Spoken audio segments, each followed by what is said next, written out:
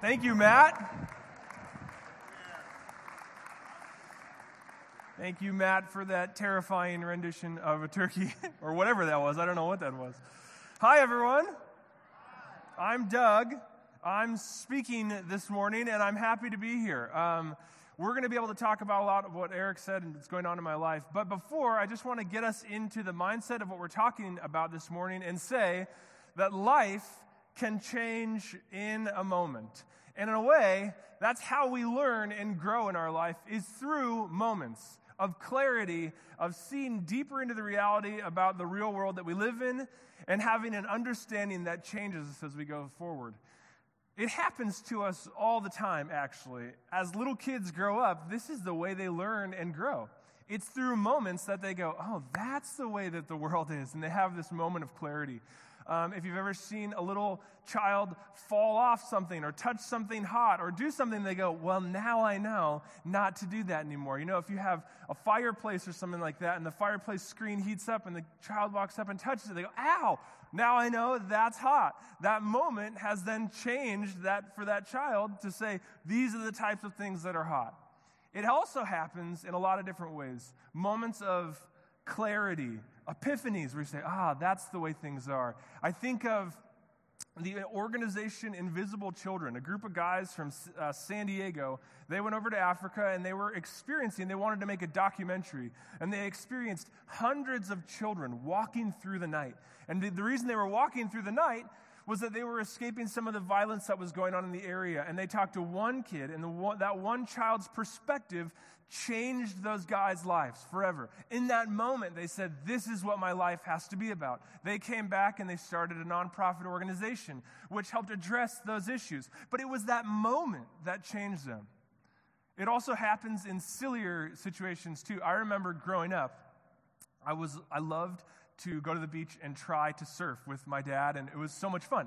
And we would go to the beach, and I remember I would take waves, and I would ride on the white water coming in. But I remember the first moment that I was paddling for a wave, I hopped up onto my surfboard, and instead of going straight for the first time, I turned, and I started to ride on the face of the wave, and I realized this is what I was designed for in life, is this moment right here. Life will never be the same because this is the greatest moment I've ever had. Some of you went to Israel just recently, and I remember being in Israel for the first time when I went, and I remember standing in the Garden of Gethsemane and looking at the old city, looking at Jerusalem and thinking, oh my goodness, it's real. It really happened. The Bible really happened. I had that moment of clarity where I knew, obviously, I had built my life around the story of what happened on that little mountain in Israel, in Jerusalem. But when I saw it, I went, man, it's really real. It was a moment for me where it began to transform my life, knowing that I could not go and be the same anymore. This morning, I want to talk to you about a moment that happened to me in my life. But I will also want to look at a moment that happened in the Bible because there's a story that we're going to look at this morning.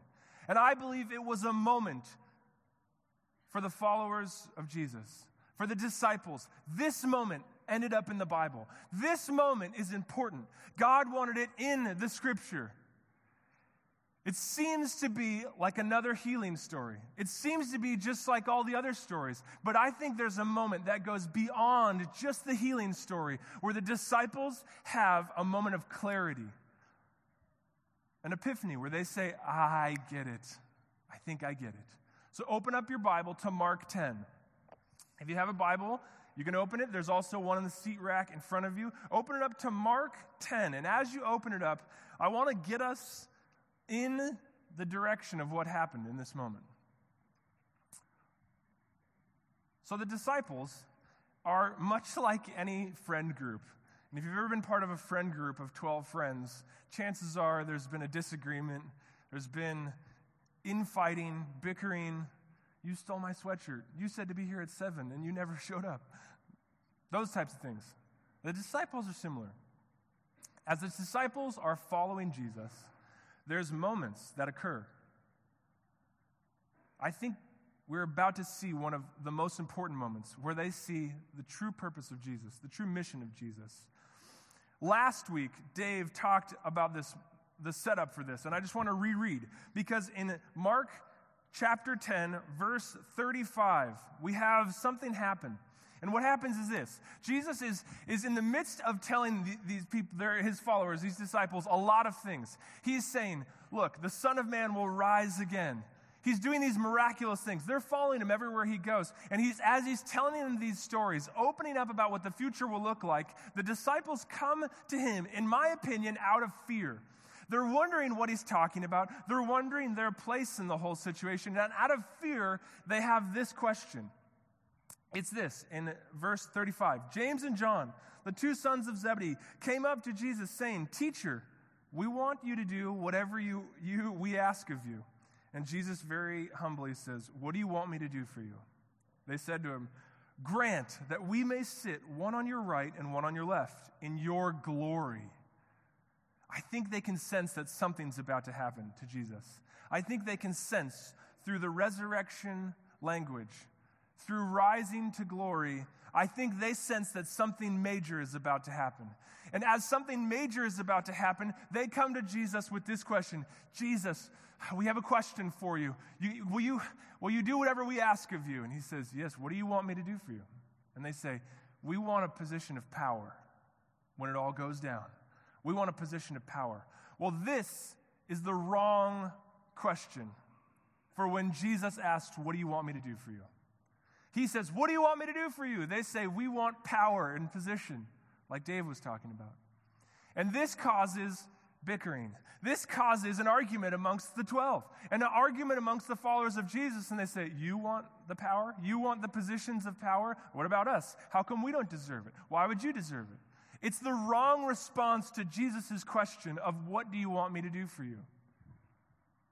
And then you have a little bit time goes by. As they begin to travel more, obviously, they felt shut down by Jesus because Jesus says, you truly think that you can do that? You truly think that you can drink the cup that I'm about to drink, to go through what I'm about to drink? You're wrong. And they get kind of, in a way, put in their place. And you think, oh, that moment's over, right? They didn't learn anything. Maybe they learned a little bit. But I think we miss the follow-up of that story, which we're about to read today. I think the moment comes to completion in the story that we're about to read. Because as time goes on, another situation happens, and the exact same question is asked. And it comes from a man named Bartimaeus. As they're walking the streets, if you go down to verse 46, then they came to Jericho, and as he was leaving Jericho with his disciples, a large crowd, a blind beggar named Bartimaeus, the son of Timaeus, was sitting by the road. As Jesus leaves, he's walking on the road. And as he's walking with a large crowd, there's a man sitting on the road. This man, we'll find out, is blind. He's begging. And in that culture, in an honor and shame culture, you're worried about not shaming the one that you honor. If Jesus is this teacher, he's this prolific person who's traveling around, and you're his right-hand man, you want to preserve his honor. As he goes and he heals and he speaks. And then you have someone who's been dishonored by society. Someone who's on the side of the road, not paid attention to. He's begging because he's blind. In the scriptures, we also have another situation where people come to Jesus asking about a blind person. Do you remember what they say? They ask Jesus, who sinned? Was it him or was it his parents that he's blind?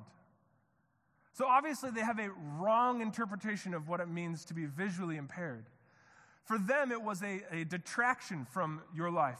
It made you worse. It made you less than. It disqualified you from normal society, and all you could do was then beg. You sit on the side of the road. You unhonored person. You shameful part of our society, and don't interrupt us. And as they walk with a very honored person, this person, out of desperation, calls out to Jesus. Out of his desperation that there is nowhere else to go, nothing else to do, he yells out to Jesus. Read with me. Verse 47. When he heard that it was Jesus in that large crowd, the Nazarene, he began to cry out and say, Jesus, Son of David, have mercy on me. And he's yelling. And in verse 48, many were sternly telling him to be quiet. And he kept crying out all the more, "Son of David, have mercy on me." Why the Son of David? Why is he the Son of David? Because the Messiah is in the line of David. He's the Son of David. The beggar is declaring to the crowd, "Messiah, Savior, Teacher, save me. Hear me, see me." And as he cries out, people tell him, "Shh, stop yelling. You're dishonoring him by even noticing him. As we walk by, you should stay in your place." But what pulls him out? What pulls the beggar out? It's his desperation. It's his understanding of how desperate he is in the situation where he finds himself, that he calls out, "Messiah, Son of David, see me. See me." And here's my question for us. I think there's a lesson for us already in this passage. We haven't even got to the exciting moment, but I think there's already a lesson for us. When we approach Jesus, do we approach Jesus out of a calculated approach? Or do we call out and come to Jesus in our desperation? Because I think for all of us, there are desperate areas of our lives. In our lives, there are moments and places and situations where we feel desperate. Whether it be our work, whether it be our family, whether it be our relationships, whether it be our addictions and struggles, we are desperate. And in that place, in those areas, how are we approaching Jesus? Do we approach Jesus like the disciples? "Jesus, we have a question for you, and before you answer, you have to promise to do whatever we ask of you." A calculated approach. Or like this man, who sits on the side of the road, out of desperation, crawls out, "Jesus, Son of David, I don't care if I'm bringing dishonor to everyone. I don't care if I'm making myself look like a fool. I need help." And Jesus responds well to desperate people. He seems to do that more often than not. If you're desperate in this crowd, if you're thinking, "Man, I have some serious desperation," well, good, because Jesus will respond well to you. Jesus tends to respond very well to desperate people. He responds poorly and with criticism to those who approach him with a calculated, manipulative approach. So, where are the desperate parts of our own lives? And I think I want to bring out another aspect. Where are the desperate parts of our society? I think about this a lot. When we think about this beggar calling out and saying, "Jesus, Son of David, help me." Do we need to do that in our own lives? But I think this question also comes up. What have we called out for Jesus? What have we called out to Jesus as a society of Christians? Have we called out in desperation, or have we approached Jesus with a calculated approach? So that's our first step. How are we calling out? How are we calling to Jesus? Because Jesus responds. Read with me in 49. And Jesus stops, and he says, "Call him here." I don't know why that's what I think Jesus sounds like. He's British. "Call him here." No, call him here. Can you imagine the disciples in that moment? They're like, "Shh, shh, stop it. Call him here." "Oh, really? Hey, good luck, good news." They called him and they say, "Take courage, stand up. He's calling to you." And as the blind man stands up, people hold his hands, they walk him over. It says this, he throws off his cloak and he jumps up and he gets to Jesus. And Jesus answers him. And I think this is the moment, all right? This is the moment that I think, there's a lot of reasons this is in the Bible, but I think this is the moment that stung the disciples. This is the moment that should sting us. Is just a few days earlier, the disciples approached Jesus with this manipulative question about gaining power in Jesus' kingdom. And Jesus asks them a question. He looks them square in the face and he says, "What do you want me to do for you?" And the disciples knew, oh, okay, here's our chance. Here's what I think happens in this moment. This blind man calls out, "Jesus, Son of David, have mercy on me." He calls to him. He jumps up, throws his cloak off, comes to him, kneeling down in front of him. And he hears Jesus say these words. But Jesus looks at this blind man, this person out of desperation who's called to him, and he looks past him. So he sees him and the disciples. And as the disciples look at Jesus, he asks a question. Yes, to the blind beggar, but also to the disciples. Also to the ones who a few days earlier asked him this same question. And Jesus said this in verse 51. And Jesus answered him. He says this, "What do you want me to do for you?" And as if he's sending a message to the disciples who responded poorly. This is what the blind man says. "Rabboni, teacher, I want to regain my sight. I want to regain my sight." Jesus answers him immediately. "Go, your faith has made you well." Immediately. "Go, your faith has made you well." "What do you want me to do for you?" "I want to regain my sight. I want to see." "Go, your faith has made you well." What question are we asking Jesus? Because I believe Jesus has asked us a most important question, something that should ring in our ears. And when we approach Jesus in our desperate places, when we approach Jesus out of our desperation, and he asks us, "What do you want me to do for you?" I think we have a moment. We have a moment collectively as the Christian body here at Calvary Church. We have a moment collectively as the body of church throughout the world. And you have a moment individually here sitting in these seats to respond to that question. Jesus has asked you, "What do you want me to do for you?" If you respond poorly, you will create bickering. You will create fighting. You will create a power struggle for position in the kingdom of God. I think it's good enough for us to address the idea that the Christian church, in a way, has responded poorly to Jesus' question of, "What do you want me to do for you?" If you look across the Christian church around the world, where most of us are fighting for who's right, fighting for position, fighting that our denomination is the right one, fighting that our church is the biggest one, is the best one. But what have we responded to collectively as Jesus asks us that? What do you want me to do for you? The beggar says, "I want to be healed. I want you to take the most desperate part of my life, the crippling fact that I am shamed, that I'm begging, and I want you to speak life into it, Jesus. I want you to heal me. I need to be remade." And Jesus says, "Go, your faith has made you well." So what are we asking Jesus? I think it's an important question, too, for us as a church. Not only as the church as a whole, but as Calvary Church. What are we asking Jesus to do for us? If I stand before you today and I say, Jesus is asking us, Calvary, what we want to do. What do you want Jesus to do for us? Do we want to have a certain type of lifestyle? Do we want to have a certain type of church service? Is that what we want Jesus to do for us? Do we want to leave here feeling a certain way?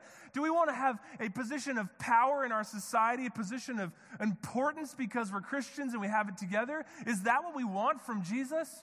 Or do we want to be remade in the most desperate areas of our lives? Do we want to look around at our congregation and say, where are we desperate? Where do we need help? And do we want Jesus to heal us? More importantly, in our society, everywhere around us, in Tustin and Orange and Santa Ana and Costa Mesa, Anaheim, when we look around and we say, what are the desperate parts of our city? What are the parts of our city that people are ashamed about? They want them to go away. They want them to be quiet. We don't want to look at them. Jesus, what are we asking to do with those? Are we asking for healing in Santa Ana? Are we asking for healing in the broken marriages and homes and lives and cities of Tustin, Santa Ana, Costa Mesa? But I think it starts with us. It starts with us individually. Jesus is asking, what do you want me to do for you?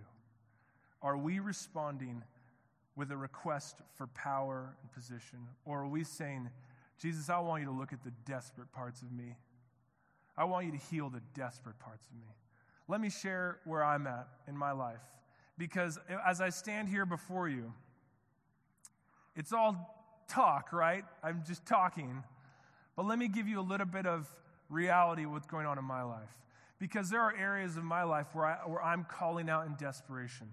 So I, as you know, have been the high school pastor here for 7 years. I've worked here at Calvary for 10 years.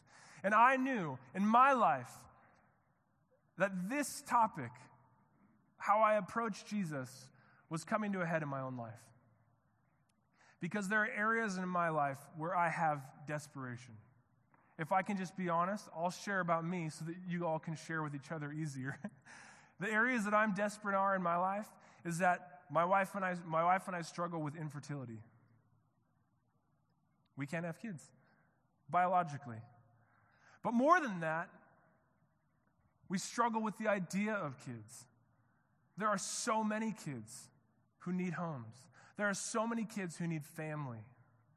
So adoption and foster care are desperate areas for me. My wife and I are about ready to be licensed as a foster family. So we're stepping out. And we're asking Jesus. When Jesus says, "What do you want me to do for you?" I say, "Jesus, in my life, heal the wounds that infertility caused. Jesus, in my life, help me be a response to the desperate situation that's going on in foster care, to the desperate situation that so many children find in their lives." Calvary, if you don't know, is joined with an organization and a vision called Zero by 2020 to end foster care in Orange County. We are partnering with organizations to bring an answer to foster care. I and my wife and our lives said we are taking part of that. Jesus, heal that desperate situation through our lives. Heal us in our desperate situations. And Jesus says, "Okay, go, your faith has healed you." And as I think about my life here at Calvary, I opened myself up to the idea of what it would look like to step into following Jesus in that way. To say, "Jesus, I will do what you asked me to do. I will go to the most desperate areas of our society. I will go to the most desperate areas of my own life, and I will allow you to heal me." And it's caused me to come to a place where I've stepped out of Calvary. I don't know if you know this. Some of you, this may be a surprise. But I've stepped away from Calvary. I actually work currently at Olive Crest. I do community involvement at Olive Crest. And I've done it for about a month now. Today is my last Sunday here. And as I step away, it's not because I don't love what the church is doing. This is my church. I will continue to go here forever. Well, I don't know about forever, but for a long time, guys. I'm not going anywhere. I love what Calvary's doing. I am, in this moment, I'm a member, like a lot of you out there. So this isn't some pastor telling the congregation, "You guys need to come on, let's do this." I'm saying, "Hey, we're all in this together. What are we doing here? What are we asking?" I'm asking you. I'm one of you. I'm part of the church. Church, what are we asking Jesus to do for us? Jesus is here. He's ready to speak to us. What are we asking? What are you asking in your own life? Are you being vulnerable in your own life? Are you being vulnerable?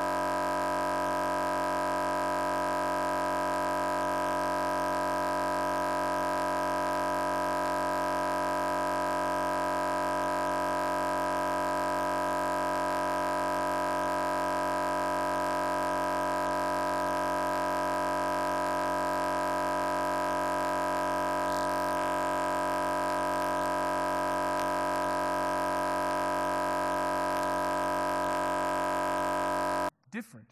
Not that it wasn't even more. It was just God said, I have a position for you.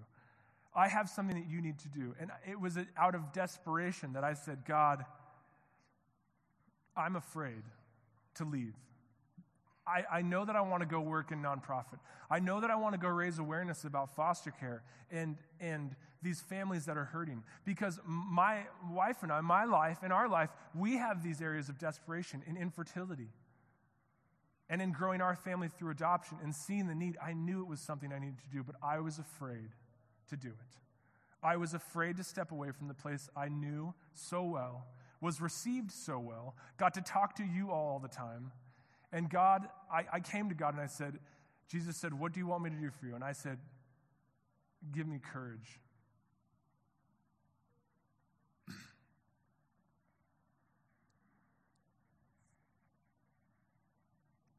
And he did.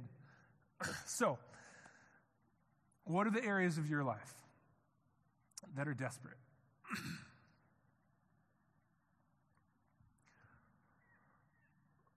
It's a rough day. What are the areas of your life that are desperate? I know you have them. I know you do. And I know you're scared and you're like, oh, I want Jesus to provide like this bright, shiny toy of a life. But you need to come to Jesus with what you're desperate about. That's what you need to do. The blind beggar did it and was immediately healed. And he immediately followed Jesus. What's the area of your life? I know you have it. I know you're probably thinking about it right now. You need to talk to someone about it. You need to be healed in it. You need to allow Jesus to say, you are free from that. You're free. Go and do what I'm calling you to do.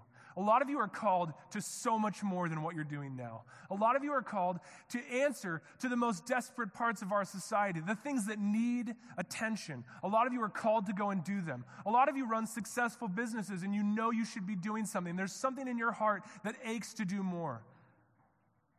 You need Jesus to give you the courage to go and do it. A lot of you are struggling with a roadblock, something that you are stumbling over constantly, that you cannot get out of your path. You need Jesus to heal you. And you have to do it by talking about it. You have to bring it up and talk about it with people. So today, Calvary, I'm here, right? Like you'll just see me here. But know that we're in it together, that we are answering to the desperate parts of our life and allowing Jesus to remake us. There should never be a moment in this church, and I'll be the first one to volunteer, there should never be a moment in this church where we are struggling for volunteers. There should never be a moment where we are struggling to do what we want to do, even in our own church, because people don't want to give back. That's an area that we are desperate in. We need to deal with the desperate areas of our life so that we can give back to our community, so that we can love one another well, and that we can walk with Jesus on the road. Let me pray. God, thank you so much for everything, God. Thank you for this time here, Lord. God, as we close from me in my life, this chapter of my life, Lord, I pray that you continue a new one, Lord. That Calvary continues to grow.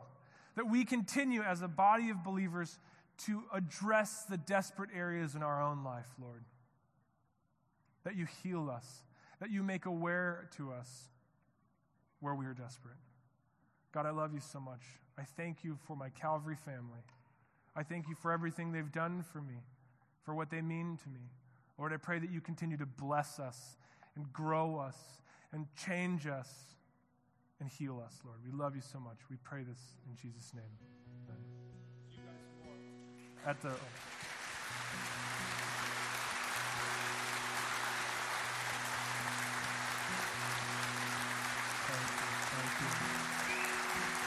Thank you. No, you don't have to.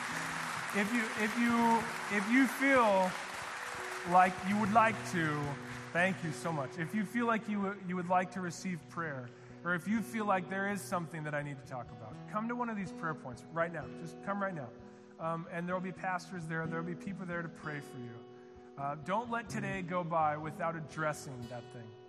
Talk to your friends and family on your way home, you know. It's Thanksgiving. You know your family is coming into town, or you're going to go see family. Talk to them. Don't let today go by without thinking about it.